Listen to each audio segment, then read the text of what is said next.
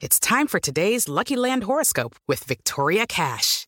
Life's gotten mundane, so shake up the daily routine and be adventurous with a trip to Lucky Land. You know what they say, your chance to win starts with a spin. So go to LuckyLandSlots.com to play over 100 social casino-style games for free for your chance to redeem some serious prizes. Get lucky today at LuckyLandSlots.com. Available to players in the U.S., excluding Washington and Michigan. No purchase necessary. VGW Group. Void where prohibited by law. 18+. Terms and conditions apply.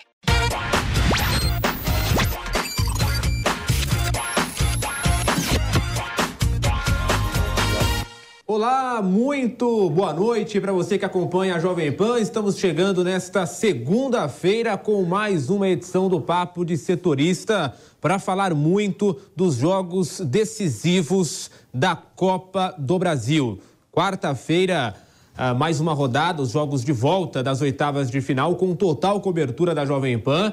E só tem jogão e você vai acompanhar aqui na Jovem Pan, tanto na quarta como na quinta-feira, os jogos de Flamengo e Atlético Mineiro, Palmeiras e São Paulo. Nós vamos transmitir também Corinthians e Santos, mas Corinthians e Santos já com a classificação corintiana muito bem encaminhada. O Corinthians venceu na ida por 4-0. E no Papo de Setorista de hoje, nós vamos falar muito de Flamengo e Atlético Mineiro, Palmeiras e São Paulo. O Flamengo perdeu na ida por 2-1, jogando lá em Belo Horizonte, e o Palmeiras foi derrotado no Morumbi por 1-0. Então, os dois times que decidem em casa, né, o Flamengo no Maracanã e o Palmeiras no Allianz Parque, os dois times que decidem em casa, Flamengo e Palmeiras, precisam reverter a desvantagem mínima de 1 gol de diferença. Vale lembrar que não tem aquela história do gol fora de casa contar como critério de desempate. Então,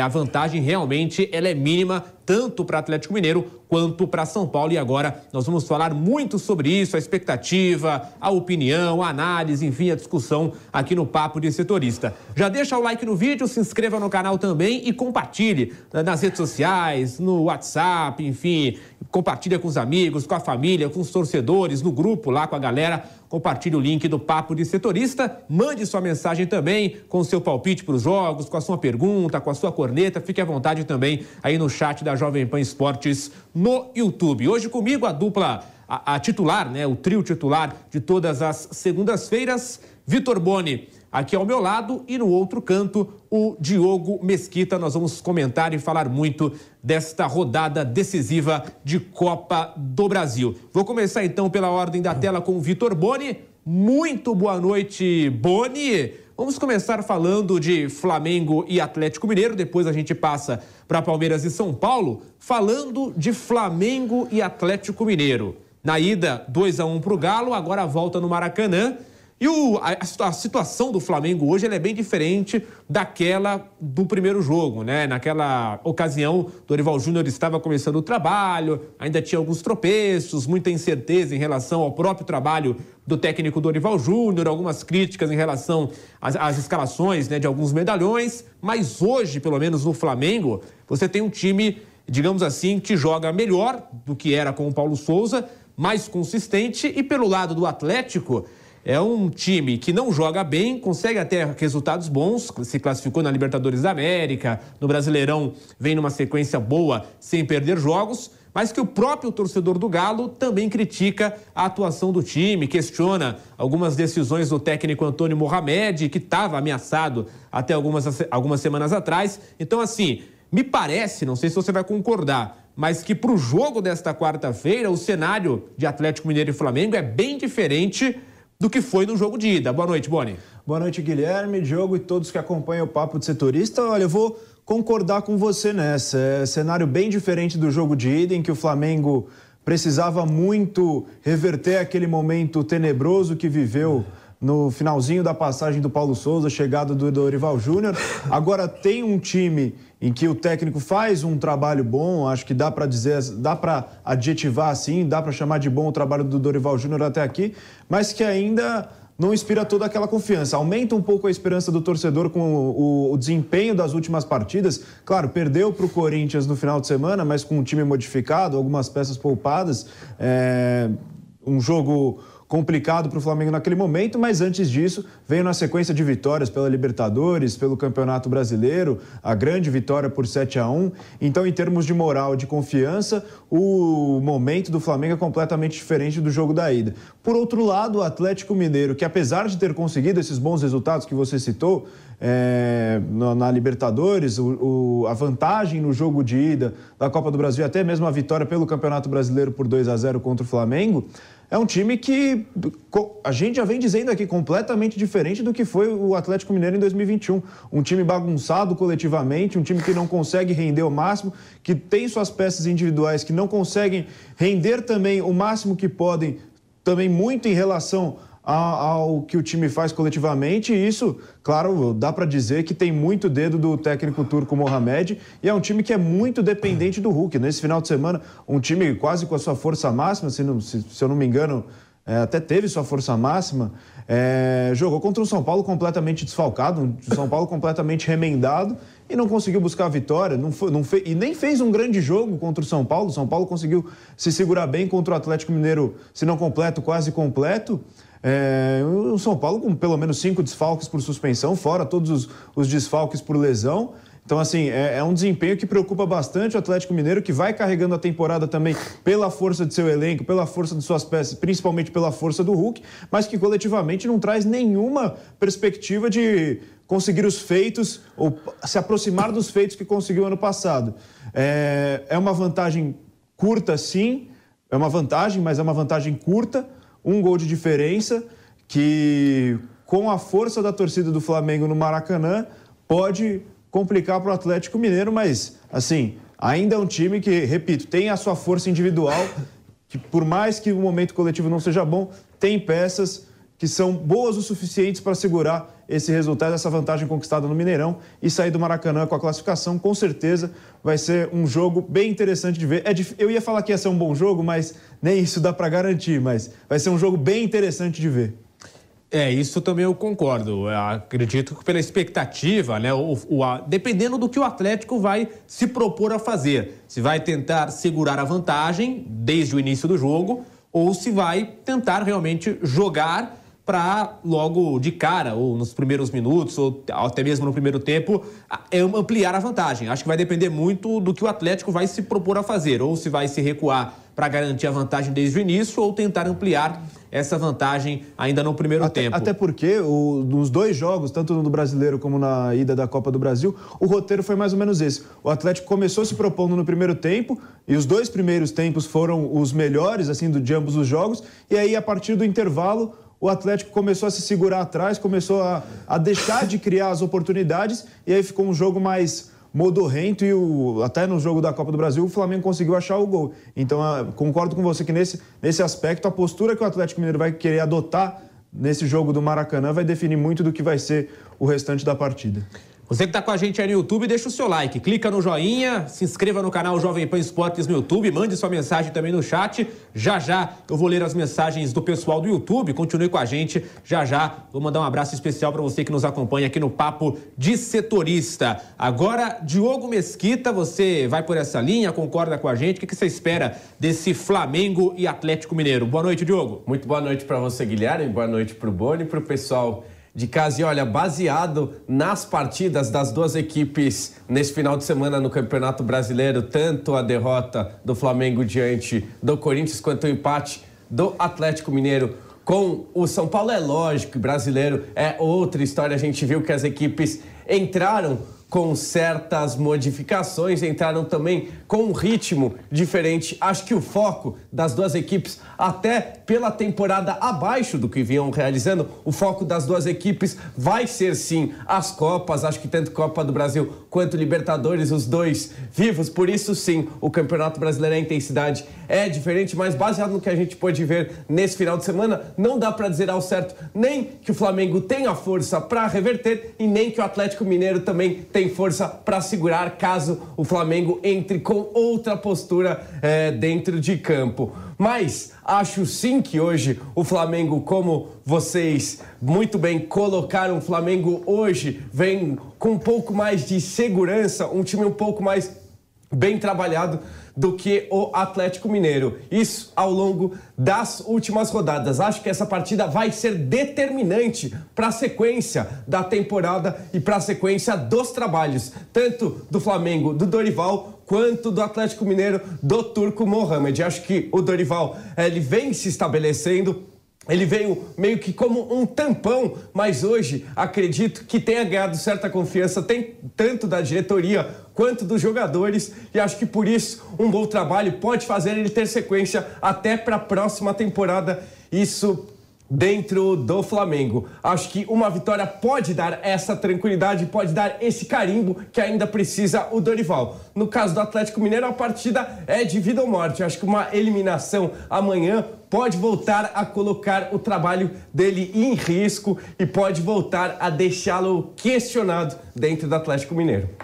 Tá aí o comentário do Diogo Mesquita, o Boni também falou antes. E você que está no YouTube da Jovem Pan Esportes, fica com a gente, deixa o seu like. Já vamos falar também de Palmeiras e São Paulo, que se enfrentam na quinta-feira pela Copa do Brasil. Nós vamos destacar esses jogos decisivos pela Copa do Brasil, os jogos de volta das oitavas de final. Então clica no joinha, tá com a gente, deixa o like no vídeo, se inscreva no canal também. Nosso papo de setorista aqui trazendo essa discussão para você que nos acompanha aqui na Jovem Pan. E agora eu vou ler aqui algumas mensagens do pessoal que está no YouTube, pessoal sempre com a gente, participando, galera chegando aqui. E muita gente, claro, aqui já tem muitos corintianos, inclusive, cravando, né, que o Corinthians já está na próxima fase da Copa do Brasil. Ferreira da Silva está com a gente, o canal aqui São Paulo FC, né, o SPFC, né, melhor dizendo.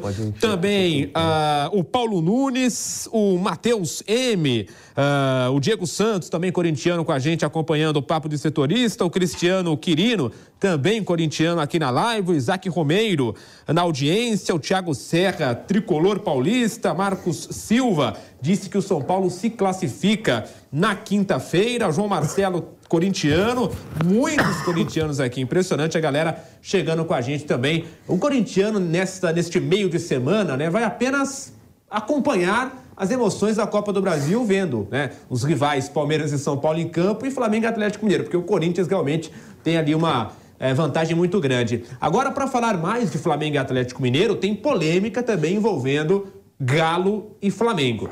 No jogo contra o São Paulo, né, o jogo de ontem, em que o Atlético empatou com o São Paulo 0-0 no Mineirão, o Hulk e o Atlético Mineiro saíram muito irritados com a arbitragem por conta de lances, né, 2 lances que o Atlético pediu pênalti e a arbitragem não deu pênalti. E, na visão dos atleticanos, pior do que isso, o Anderson Daronco nem foi ali à beira do gramado ver, né, a imagem pelo VAR, rever o lance à beira do gramado. Primeiro, vou ler aqui as aspas do Hulk e, na sequência, o Boni e o Diogo vão comentar se o Hulk tem razão, se é pressão para o jogo contra o Flamengo. Inclusive, o Flamengo já se pronunciou também em relação a isso. Eu vou ler aqui o que o Hulk disse saindo do gramado, né, após Atlético Mineiro e São Paulo. Abre aspas. Saí muito chateado com o Daronco. Tenho muito respeito pelo Daronco e por todos os árbitros brasileiros. Quando estava acabando o jogo, ele falou, abre aspas para o Daronco, cuidado com o que você vai falar ali fora. Aí o Hulk respondeu, eu falei, por quê?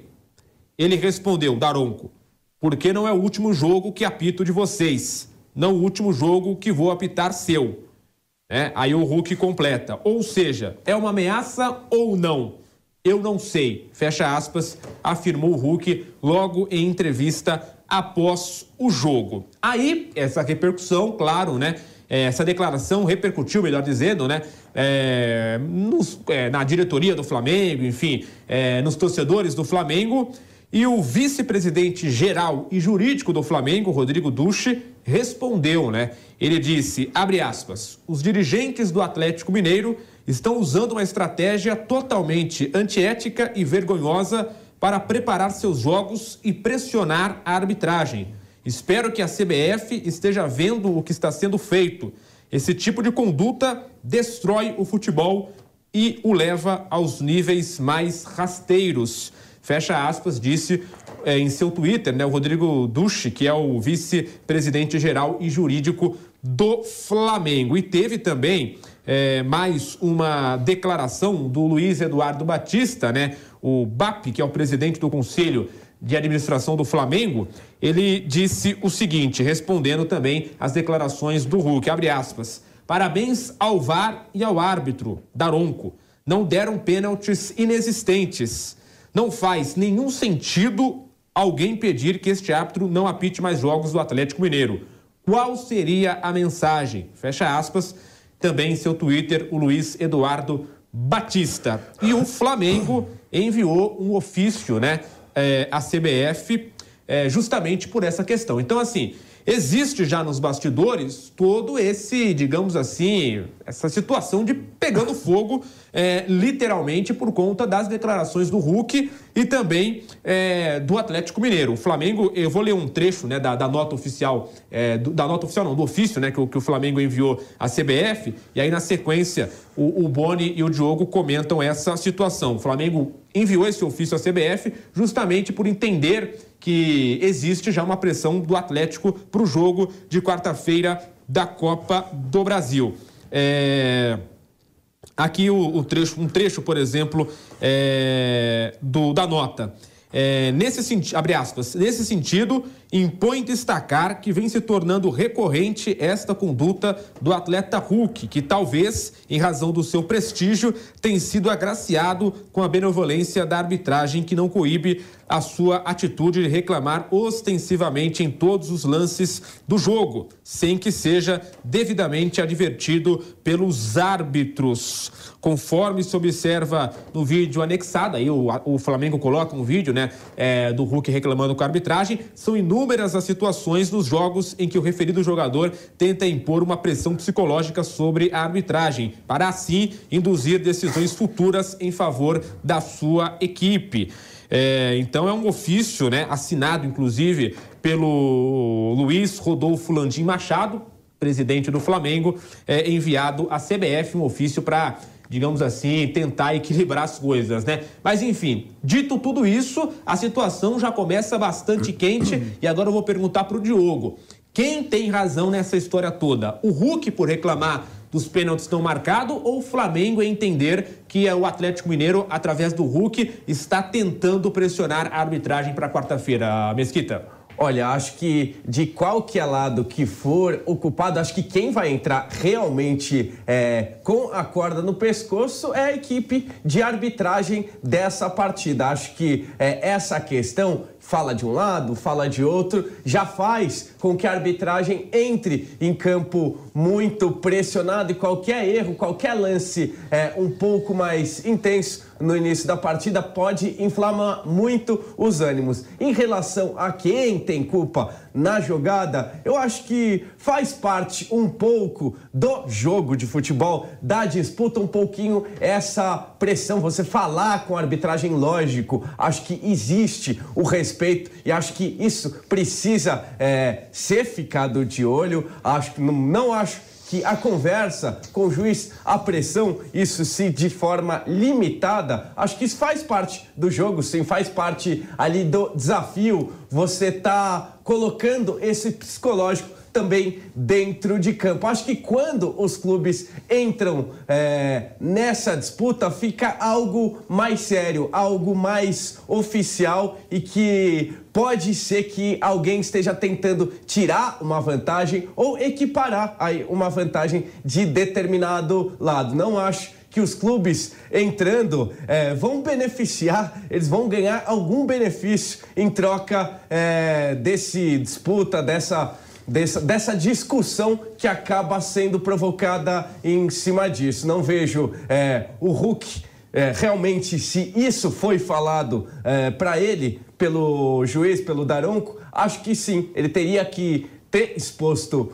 o árbitro como o fez. E a gente vê agora a pressão fica em cima na equipe de arbitragem que vai entrar em campo nessa semana, na quarta-feira. Não, pois mas aí o jogo traz essa observação, mas assim, quando o Hulk e o Atlético Mineiro, digamos assim, compram essa ideia, você mesmo disse que a arbitragem tende a entrar mais pressionada no jogo de quarta-feira. Quem faz isso, faz por algum motivo, mesmo que não seja de forma direta, mas indiretamente, quem faz isso faz com algum objetivo e já sabendo toda a malandragem do futebol, já sabendo toda a dificuldade que é apitar um jogo de futebol, quem faz isso também sabe que no jogo futuro a arbitragem vai entrar pressionada, vai entrar ali em algum lance minimamente decisivo, tende a beneficiar também de forma indireta o time que na rodada passada reclamou muito da arbitragem,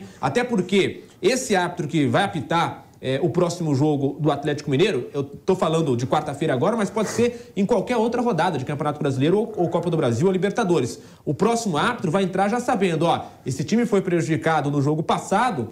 Se ele for prejudicado hoje de novo, primeiro, é um jogo de eliminação, né? Custa ali uma classificação, um dinheiro, ou seja, pode perder. E, além disso, a minha imagem pode ficar manchada e eu nunca mais apitar um jogo desse time.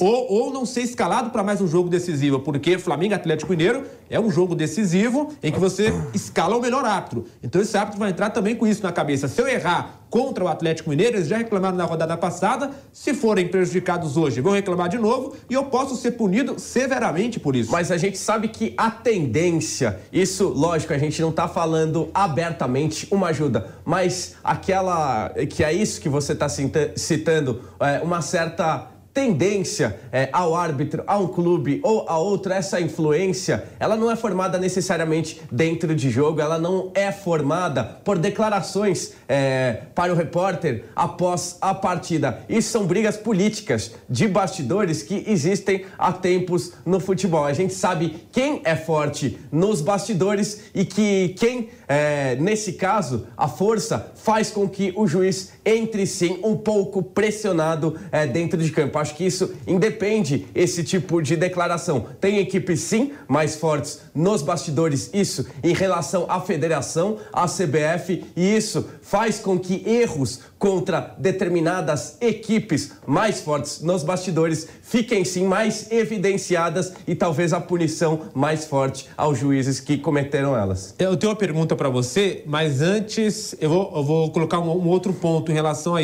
isso, né? O Hulk, ele pode estar servindo, querendo ou não, como um porta-voz do Atlético Mineiro, né? Nós sabemos que politicamente, né, existem realmente clubes mais fortes, né, ali em todos os lugares, uns mais, uns menos, até por influência mesmo, de torcida, né, de camisa, enfim, de história, aquela coisa toda. Mas isso não tira, né, a responsabilidade do Hulk de estar ali, neste momento, servindo como um porta-voz. Tanto é que depois disso tudo, o próprio Atlético Mineiro, segundo informações até mesmo da imprensa lá de Minas Gerais, o Atlético Mineiro quer propor à CBF que o Anderson Daronco não apite mais jogos do Atlético. Então, olha que ponto chegou tudo isso em lances que não são necessariamente pênaltis, entendeu? De uma discussão ali que você pode falar, foi pênalti, não foi, tá, ok. Mas não são lances claríssimos, não é, por exemplo, um impedimento. Então, a partir disso, o Atlético Mineiro, pelo Hulk, né, já quer, por exemplo, mandar a mensagem de que o Daronco não pode mais apitar jogo. Não a partir... Imagine um ato de quarta-feira como ele vai chegar com essa pressão toda. Não a partir dos lances. Acho que o Atlético Mineiro não teria motivo nenhum de pedir a partir dos lances. Mas se ficar provado que ele realmente disse isso ao Hulk, é lógico que a gente sabe que ali é o calor do campo, é uma discussão. O Hulk disse coisas, o Daronco também disse coisas. Mas se esse conteúdo realmente ficar comprovado, erro do Daronco. E aí o pedido do Atlético Mineiro se justifica assim. No caso, seria uma ameaça do juiz. Não acho. Eu queria ver, ter a certeza do que foi dito. Às vezes o contexto se perde também. Mas sim, se for reproduzido e se for comprovado fielmente que foi isso o que o juiz disse ao jogador Hulk, então se justifica assim o pedido do Atlético Mineiro. Foi uma ameaça aos próximos jogos, ao que vai ser determinado em alguma decisão, alguma eventual decisão do juiz. Tá aí, então, o Diogo Mesquita. Vou passar a palavra para o Vitor Boni, mas também uma outra informação que eu apurei é que o Atlético Mineiro busca aí nas próximas horas uma reunião com a CBF e com o presidente da comissão de arbitragem, que é o Wilson Seneme. Então, o Wilson Seneme e o Edinaldo Rodrigues, que é o presidente da CBF. O Atlético quer aproveitar a saída do Rio de Janeiro pela Copa do Brasil para se reunir, para reclamar desses lances do jogo contra o São Paulo. O que também é um outro absurdo, né? Você tentar se reunir, por mais que exista a boa vontade do Atlético em defender os seus interesses, né? Não é nada, digamos assim, razoável você tentar jogar. Ainda a pressão já tem, né? Já está jogando a pressão natural. Você tentar se reunir com a CBF no momento tão crítico como esse, que é uma decisão de Copa do Brasil. Então você vai lá, para reclamar, claro, do jogo do Atlético e São Paulo, às vésperas de um jogo da Copa do Brasil. É também uma outra situação que você pressiona não só a arbitragem, você também quer pressionar a entidade que comanda o futebol e o presidente da comissão, né, que comanda a arbitragem, que é o Wilson Seneme. E aí, Vitor Boni, dito tudo isso, o Atlético Mineiro está fazendo pressão contra a arbitragem pensando na próxima quarta-feira, Boni? São vários pontos dessa história toda. Primeiro, dos lances. Não houve nada que foi erro crasso. O VAR é para erro crasso. O Atlético, eu entendo o Hulk na beira do gramado, saindo do jogo, irritado com o resultado, um empate contra um time desfalcado, um empate que se fosse uma vitória seria importante na briga pela liderança do Campeonato Brasileiro. Agora, dirigentes do Atlético Mineiro que tinham acesso ao jogo pela televisão, tiveram acesso a replays, reclamarem da postura da arbitragem nesses lances é um absurdo, é uma postura absurda do Atlético Mineiro, uma postura que não condiz com a grandeza do Atlético Mineiro e o Hulk, claro, cobrar isso aí no gramado, tudo bem, entendo, mas também jogar a culpa de um jogo que não foi bom do Atlético Mineiro para lances que não foi pênalti. Na minha opinião, não foi pênalti e mesmo se alguém avaliar que for pênalti, não foi um erro crasso que caberia ser analisado pelo VAR. Não foram erros crassos que caberiam serem analisados pelo VAR. Isso é um ponto. Agora, o ponto da acusação do Hulk, muito sério. Isso sim é muito sério. Se o Anderson Daronco, aí eu vou na linha do Diogo, se o Anderson Daronco falou isso mesmo, e aí é bom a gente ver também qual vai ser a versão do Anderson Daronco sobre esse episódio, configura sim como uma ameaça. É uma ameaça de uma autoridade do jogo a um atleta que praticamente censurando o atleta de falar qualquer coisa sobre a arbitragem. Isso aí também é outro absurdo que se for confirmado, se for verdade, que sim tem que ser analisado pela CBF, porque ele fala, vou apitar seus jogos claramente em tom de ameaça, impedindo com que o Hulk fale sobre a atuação da arbitragem, que, certo ou não, ele tem o direito de reclamar também. Agora, outro ponto, o terceiro, o Flamengo comprar esse barulho do Atlético Mineiro eu também acho um absurdo. Essa briga entre diretorias, ofício, nota oficial, pelo amor de Deus... Que é isso? Não, mas daí eu discordo de você, Boni. Eu discordo de você. O Flamengo não pode ver toda essa cena, né?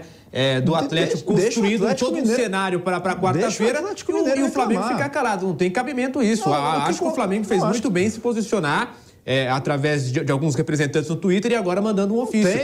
Você não pode ver o seu adversário chegar e construir todo um cenário, inclusive uma narrativa, né, de que está sendo prejudicado pela arbitragem, sendo que nos últimos jogos a gente viu... Todo jogo alguém reclama, vai fazer ofício. Mas o próprio Atlético teve muito pênalti a seu favor recentemente e, por exemplo, não teve reclamação de um lado do Flamengo. Até em jogos recentes entre Atlético e Flamengo, o Atlético havia tido alguns pênaltis bem duvidosos marcados a seu favor e o Flamengo não fez essa pressão através do jogador para cima da arbitragem. E aí, alguns dias antes, começa toda essa história, o Flamengo não pode assistir calado. Eu acho que o Flamengo fez certo em se posicionar. Mas fazer ofício, gente, é uma coisa que não aconteceu. Vai falar que o Atlético está criando um cenário para um jogo que vai acontecer daqui a 3 dias. Você já está colocando em xeque a arbitragem. Eu acho que é uma postura que não agrega nada pro jogo, não agrega nada pra partida. É ofício o tempo todo, nota o tempo todo. O Gabigol fala uma coisa, é nota de um lado. O outro fala uma coisa, é nota do outro, é ofício. O Atlético fazendo ofício porque o Gabigol fala... Gente do céu. E acaba virando uma desculpa também numa eventual desclassificação, né? Você já cria ali toda a história para quando o resultado acontece, mais uma vez você terceiriza essa culpa e acaba tirando o foco do real problema. aí, se o Atlético está criando uma narrativa, se essa é a história, o Flamengo também cria uma narrativa pro seu lado. Não está criando narrativa, não. O Flamengo está tentando se defender de uma questão que está bem posta aí, mas que é o Atlético tentando pressionar a arbitragem. Eu acho que o Flamengo não está criando narrativa. Acho que o Flamengo está tentando se defender dos bastidores. Qualquer equipe de arbitragem vai pressionada para qualquer jogo de clubes grandes que tem força nos bastidores. Mas há casos e casos, né? Nesse caso, me parece uma situação bem mais de pressão, de muito maior. Mas deixa o Atlético Mineiro reclamar quieto na dele, você fica quieto do seu lado, você Flamengo... Mas é apanhar calado. Se acontecer apanhar calado, não acho que ninguém vai querer apanhar calado. Aí se acontecer alguma coisa realmente que for suspeita, aí você pega todos os fatos e reclama depois de acontecer, não sai reclamando antes de acontecer o jogo, 2-3 dias antes do jogo. Não, mas o Flamengo não pode assistir calado, apanhar calado. Depois do jogo, é um jogo eliminatório, Boni. Se a arbitragem for mal, eu não estou dizendo que a arbitragem vai ser mal, assim, de forma intencional, mas quando você tem uma pressão, você trabalha pior, em qualquer ambiente de trabalho. Se você tem ali um ambiente de pressão, você vai desenvolver um trabalho pior, você vai estar mais sujeito a errar. E é o que pode acontecer com a arbitragem. A arbitragem pode estar muito pressionada e errar. E se o Flamengo ficar assistindo apanhar calado, ele pode ser eliminado, pode perder. Mas o que exatamente o Flamengo quer com esse ofício? Qual que é o objetivo do Flamengo com esse ofício? Eu acho que, eu não sei exatamente o que quer, mas imagino eu que quer colocar as coisas nos seus devidos lugares, equilibrar. Como que faria? Deixar que a CBF, por exemplo, tenha total autonomia para escolher, inclusive, a arbitragem do jogo. É postura pro torcedor. É só postura pro torcedor isso aí. Não, eu não acho, mano. O que o Flamengo pode conseguir com um ofício 3 dias antes do jogo? Vai trocar a equipe de arbitragem? Não. Vai fazer o quê? Acho que até foi definida, acho que foi o Hilton Pereira Sampaio que vai ser o árbitro. O árbitro do jogo do Atlético contra o São Paulo foi o Anderson Daronco, não tem nada a ver uma coisa com a outra. Não, mas eu acho que a questão, o ponto aí, nem é quem vai apitar ou quem vai deixar de apitar, e nem que vai mudar agora, acho que não tem mais isso. Mas é que o Hilton Pereira Sampaio saiba que do outro lado também o Flamengo está atento à arbitragem. Eu acho que não tem essa questão de... eu acho que só tem um clube que tentou ou está tentando pressionar a arbitragem, que é o Atlético Mineiro. O Flamengo teve ali, observou a situação e se posicionou. Eu acho que fez o certo. Eu não discordo de você nessa. Então o melhor é o Flamengo, em vez de deixar o Atlético Mineiro reclamar de lances que todo mundo viu que não foram absolutamente nada, é falar também, tô de olho em você, hein, juiz? Dos dois lados, tô de olho, hein? Tô de olho, hein? Pelo amor de Deus, para mim, isso é uma postura que não condiz com a grandeza do confronto, não condiz com a grandeza dos clubes. Essa briga de ofícios e de notas e de dirigentes nas redes sociais entre Atlético Mineiro e Flamengo, desde o começo da temporada, desde 2021, é uma coisa lamentável. Eu acho que o Flamengo comprar esse barulho do Atlético Mineiro, que não tem nenhum fundamento também, é uma coisa que não condiz com a postura dos clubes. Você que está com a gente aí no Papo de Setorista, deixa o seu like, hein? Quase 3 mil pessoas com a gente no YouTube Jovem Pan Esportes. Clica no joinha, você torcedor, deixa o seu like, se inscreva no canal, compartilhe a nossa transmissão e mande sua mensagem também no chat. Já vamos falar de Palmeiras e São Paulo aqui no Papo de Setorista da Jovem Pan. Já também esse jogo importante na ida 1-0 para o São Paulo. Vou ler aqui algumas mensagens do pessoal que está com a gente por aqui. O Carlos Lopes... deixa eu ver, tá falando aqui o Fujão de 72, tá com medo do Flamengo, enfim. O Flávio Barreto, Flávio também tá aí com a gente reclamando. O Marcos Correia tá com a gente também reclamando. Aí eu vou ler tanto crítica quanto elogio, né? No caso aqui do ouvinte tá reclamando do Boni. E se quiser me criticar, também pode criticar. O DM Moreira, né? Dizendo que o Atlético está chorando. O Daniel está com a gente acompanhando também aqui no YouTube. O canal Malvadão também com a gente. O João Marcelo, o Vitinho Coutinho, que é atleticano, está com a gente acompanhando. O Rafa Gamer, na audiência. A Isabel Matias, né? Também acompanhando o Papo de Setorista. Stephanie Silva também com a gente acompanhando o Papo de Setorista. O pessoal me cantou aqui. Pessoal, todo mundo ligado, né? Vitor Boni, Diogo Mesquita. Agora, pra gente passar a régua neste assunto do Flamengo e Atlético Mineiro. Agora, falando do jogo em si. Boni, entre Atlético Mineiro e Flamengo, se você for olhar ali os 11 iniciais, ou ali aquela força máxima, né, de ambas as equipes, quem é o melhor?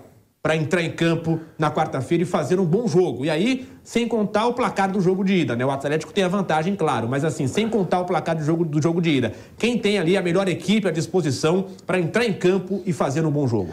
Então, individualmente, eu acho que o Atlético Mineiro tem as melhores peças, assim, por posição, se a gente pegar nome por nome.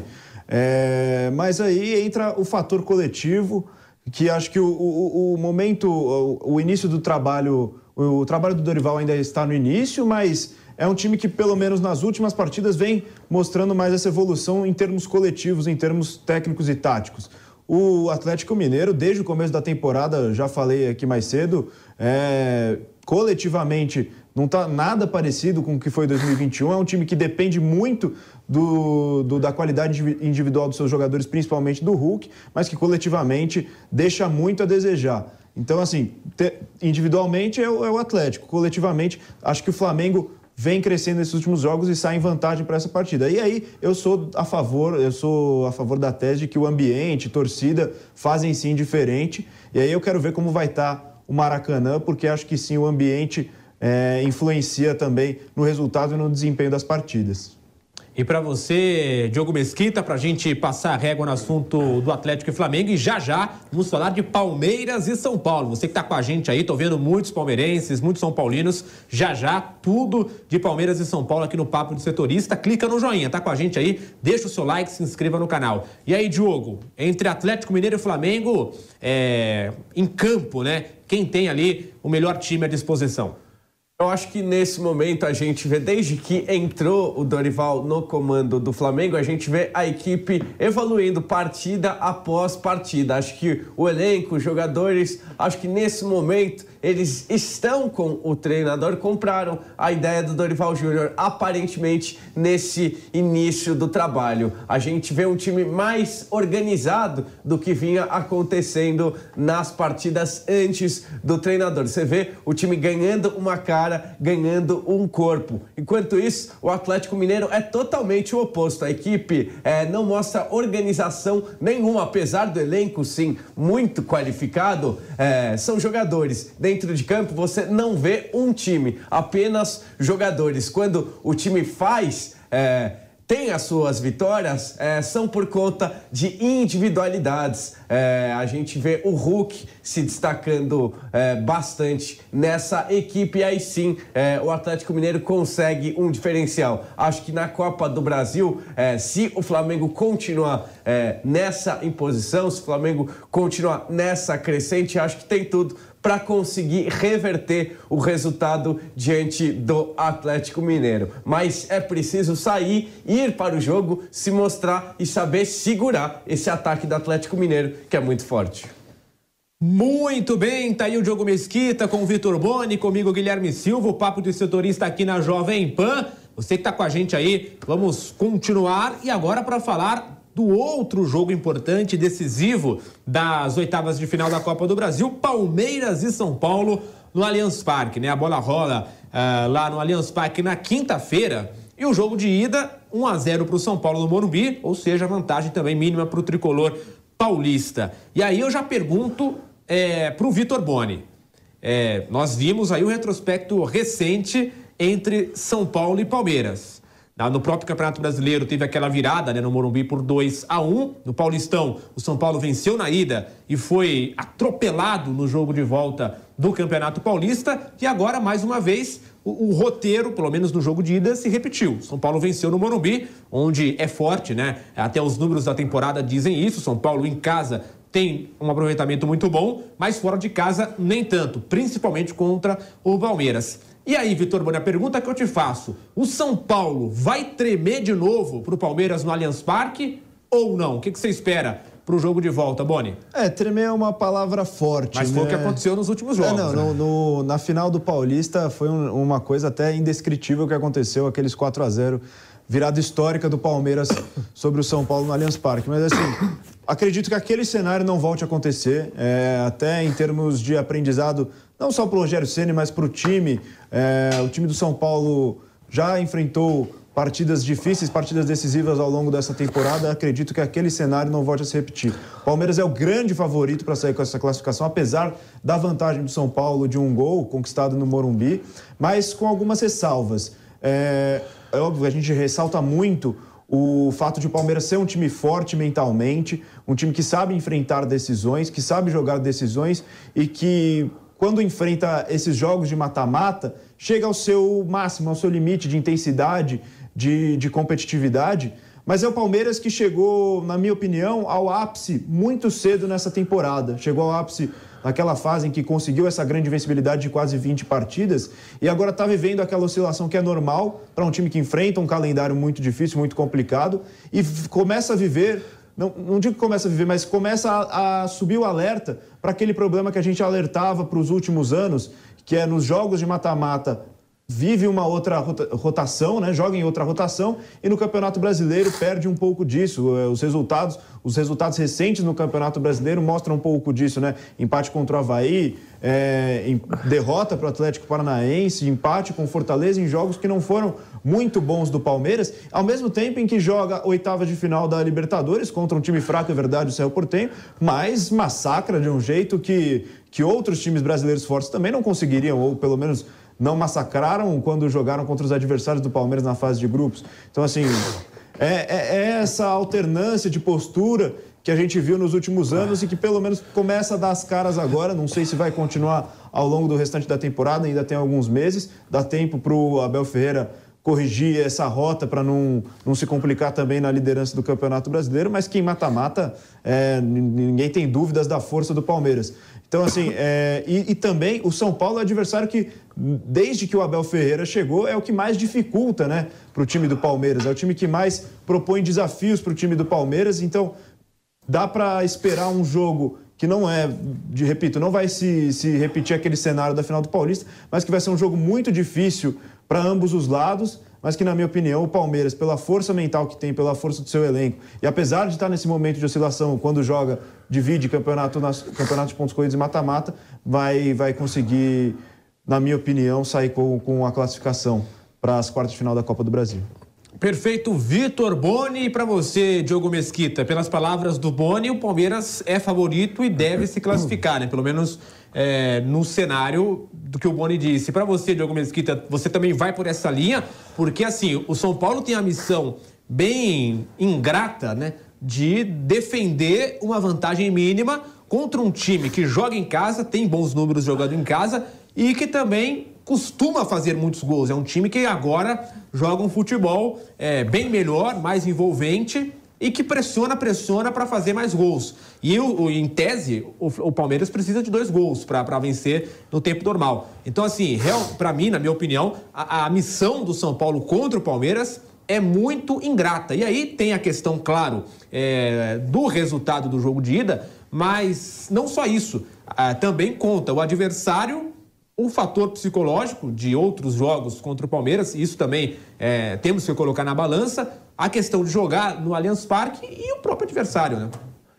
Então, eu acho que o resultado e a classificação para a próxima fase da Copa do Brasil vai depender inteiramente, totalmente da postura do São Paulo dentro de campo. Acho que a equipe do Palmeiras, a gente sabe que é o melhor time do Brasil, é o time mais organizado, mais regular e um time que erra muito pouco e sabe muito se aproveitar dos erros do adversário. E todo jogo tem essa constância. A gente sabe o que esperar da equipe do Palmeiras. Se erra contra o Palmeiras, esse erro com certeza será punido. Já o São Paulo, ele tem que tirar de lição, ele tem que aprender com os erros dos últimos encontros contra o Palmeiras, que a melhor maneira de você se proteger da equipe do Palmeiras, a melhor maneira de você se defender dessa equipe que é muito letal, é você não deixar a equipe do Palmeiras jogar. Você ter a bola e você propor o jogo contra esse Palmeiras, não dar a bola pro adversário, é a melhor forma de você se defender. No Campeonato Brasileiro, após a boa vantagem que o São Paulo construiu na primeira partida, venceu por 3-1, o que fez no segundo jogo? Falou, não, vamos segurar. temos um bom resultado, vamos ficar para trás, e deu a bola para o Palmeiras. O Palmeiras com a bola no pé, ele é letal. O Palmeiras sabe jogar com a bola nos pés, sabe se aproveitar muito bem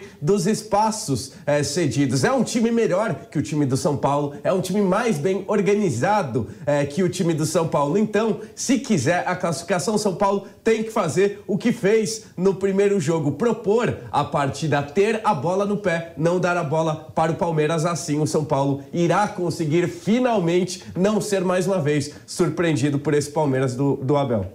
Você que tá com a gente no YouTube, deixa o seu like. Bora bater 2.000 likes aí na live do Papo de Setorista. Você, torcedor do Palmeiras, do São Paulo, do Flamengo, do Atlético Mineiro, corintiano, todo mundo é bem-vindo aqui na live. Deixa o seu like, se inscreva no canal, rumo a 4 milhões de inscritos no Jovem Pan Esportes, e acompanhe também nas redes sociais, @Jovem Pan Esportes no Twitter, no Instagram, no Facebook, no TikTok, @Jovem Pan Esportes, né, nas redes sociais. E aí também tem os cortes, né, dos programas, não só aqui do Papo de Setorista, mas também do Canelada, do Bate Pronto, do Reis da Resenha, enfim, de toda a programação esportiva da Jovem Pan. Você acompanha os cortes nas nossas redes sociais, além das informações, enfim, tudo lá no @Jovem Pan Esportes. Mas, para falar mais desse Palmeiras e São Paulo, agora, vou continuar com o Diogo, depois o Boni também traz esse destaque. Muita gente, né, em relação ao time do São Paulo, comenta que neste momento o Rogério Ceni tem feito um trabalho muito bom, tendo em vista o que ele tem em mãos, né? E aí eu te pergunto se você concorda com isso, Diogo Mesquita, ou você discorda?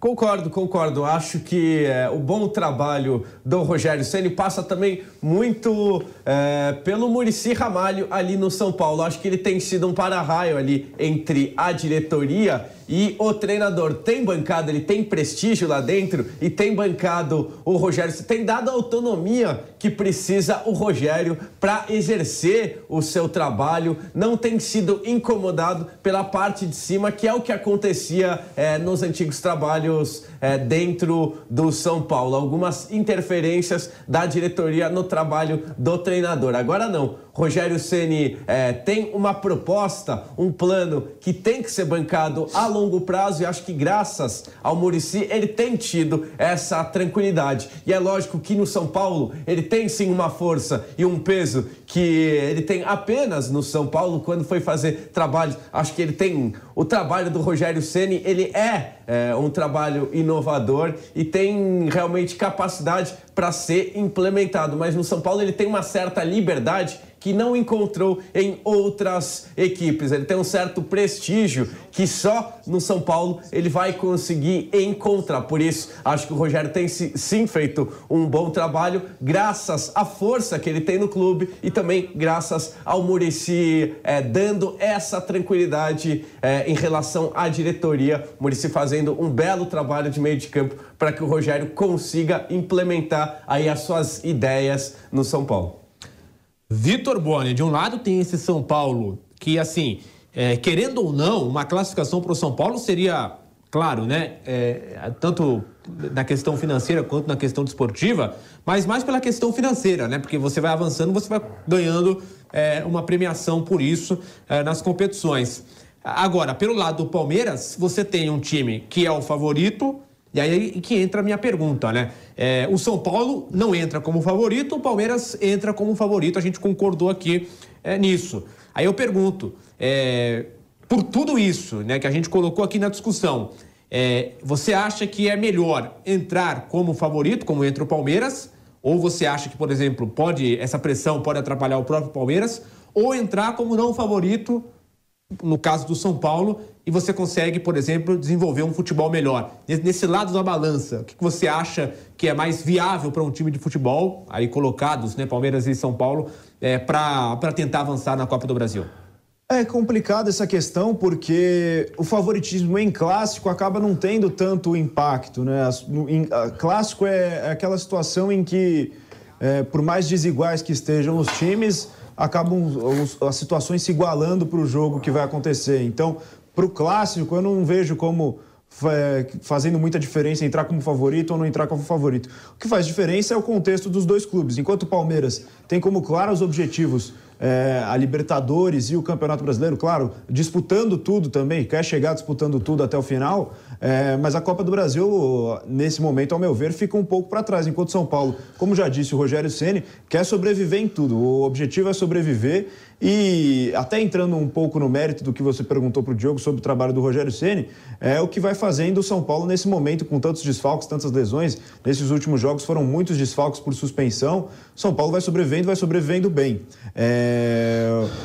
O que mais empolga, pelo menos nesse trabalho do Rogério, é que mesmo com tantas mudanças, deu para ver bem isso no jogo contra o Atlético Mineiro, é que algumas características do que o Rogério quer como time permanecem mesmo com essas grandes mudanças que acontecem de um jogo para outro, os encaixes de marcação, como o time chega ao ataque, a estratégia do time para chegar ao gol adversário, essas coisas que se mantêm mesmo trocando as peças, são bem legais de ver, são bem empolgantes de ver no trabalho do Rogério Ceni, enquanto do outro lado tem um time que, como eu disse, chegou no seu ápice da temporada, pelo menos ao meu ver, e vai tentando cada vez mais melhorar no sentido de ser mais propositivo contra qualquer adversário que seja. Então, assim, são dois contextos diferentes, mas essa coisa de favoritismo, ao meu ver, no clássico não faz tanta diferença. Jogos entre dois rivais, porque são jogos históricos, né, que envolvem muitas outras coisas,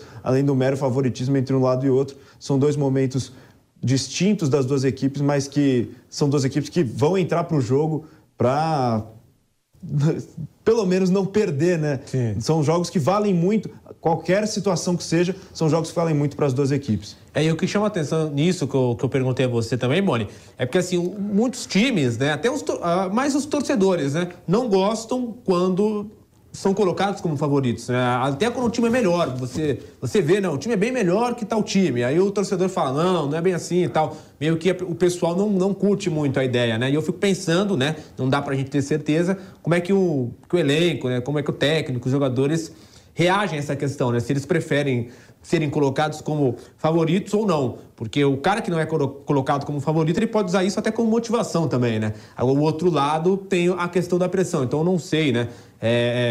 Como isso cai dentro dos vestiários, né? É uma boa questão até para talvez se perguntar, né? Fazer uma análise sobre isso mais aprofundada. Estamos quase chegando ao final aqui do nosso Papo de Setorista. O pessoal com a gente aqui no YouTube. Lembrando, deixa o seu like, clica no joinha, você que está com a gente aí, muito obrigado pela audiência, o pessoal com a gente toda segunda-feira, toda sexta-feira, às 18h30, tem um Papo de Setorista aqui pela Jovem Pan, então anote na sua agenda para você não perder essa discussão diferente aqui do Papo de Setorista. Vamos dar mais alguns abraços e na sequência, o Boni, o Diogo e eu, nós vamos palpitar nos jogos aqui da rodada. O Eric está aqui com a gente, acompanhando o Papo de Setorista. O Jefferson Nunes. Palmeiras joga jogo de alto nível sem Sanches. Sem chances. Ah, tá. É verdade. Tá aí. Palmeiras joga o jogo de alto nível sem chances para o São Paulo. Isso aí, Diogo, verdade. Ele colocou aqui 3-0 para o Palmeiras. Marcelo Silva tá aqui com a gente, o Vitinho Coutinho, atleticano também acompanhando, o Marcos Salles na audiência, o José Damasceno, o Lucas está por aqui, citando, né, brincando com o Palmeiras, que foi rebaixado, então São Paulino, né, aqui no nosso YouTube, o Wilker Lima também com a gente, Hugo Girardi também aqui na audiência. Ele faz uma pergunta que eu não posso ler no ar, mas obrigado aí pela participação. Vamos, e continue com a gente aí, deixa o like, se inscreva no canal e volte mais vezes aqui na Jovem Pan. Vamos para os palpites então. Vitor Boni, vou começar com Palmeiras e São Paulo. Palmeiras e São Paulo, Vitor Boni, e quem falar que vai para os pênaltis, vai ter que falar também quem vence nos pênaltis, não vai poder ficar em cima do muro. Vitor Boni, seu palpite para o jogo. Palmeiras e São Paulo. 3-1 Palmeiras. Então, Palmeiras passa. Palmeiras passa. Você, Diogo? Eu, com base naquilo que eu falei, acredito que o São Paulo, sim, vai entrar com uma postura diferente. Aprendeu com os erros dos últimos confrontos contra o Palmeiras e acho que amanhã vai para cima, mesmo com o resultado, para ter a bola nos pés, não deixar o Palmeiras jogar. Acho que o São Paulo ganha amanhã de 2-1. 2-1 São Paulo. Eu coloco 3-0 Palmeiras. Então, 3-1 do Boni, 2-1, 3-1 Palmeiras, né, o Boni, 2-1 o Diogo para o São Paulo, eu coloco 3-0 para o Palmeiras. E agora, palpite para Flamengo e Atlético Mineiro. Boni. Esse é mais difícil, hein? Esse é mais difícil. Mas eu acho que dá Flamengo 2-1, mesmo placar da ida, pênaltis, e aí Atlético Mineiro nos pênaltis. Então, Atlético Mineiro nos pênaltis. Você, Diogo? Eu acho que o Flamengo passa no tempo normal, 2-0. Repete, por favor, Diogo. Flamengo passa no tempo normal, consegue reverter o resultado com um gol a mais ainda, faz 2-0. Perfeito, então. Então, Atlético Mineiro, Boni, Diogo Mesquita no Flamengo, no tempo normal. Eu também acho que dá Flamengo, 2-0 Flamengo. Acho que dá 2-0 Flamengo. Então é isso, né? Assim chegamos ao final do nosso Papo de Setorista nesta segunda-feira. Agradeço ao Vitor Boni, ao Diogo Mesquita, a nossa audiência. Sexta-feira tem mais às 18h30 e na semana com o Kaique Silva, né, apresentando, e na próxima semana, na segunda, estaremos de volta aqui também com essa equipe. Deixa o seu like, se inscreva no canal e volte mais vezes. Valeu, galera, um grande abraço a todos e até a próxima. Tchau, tchau.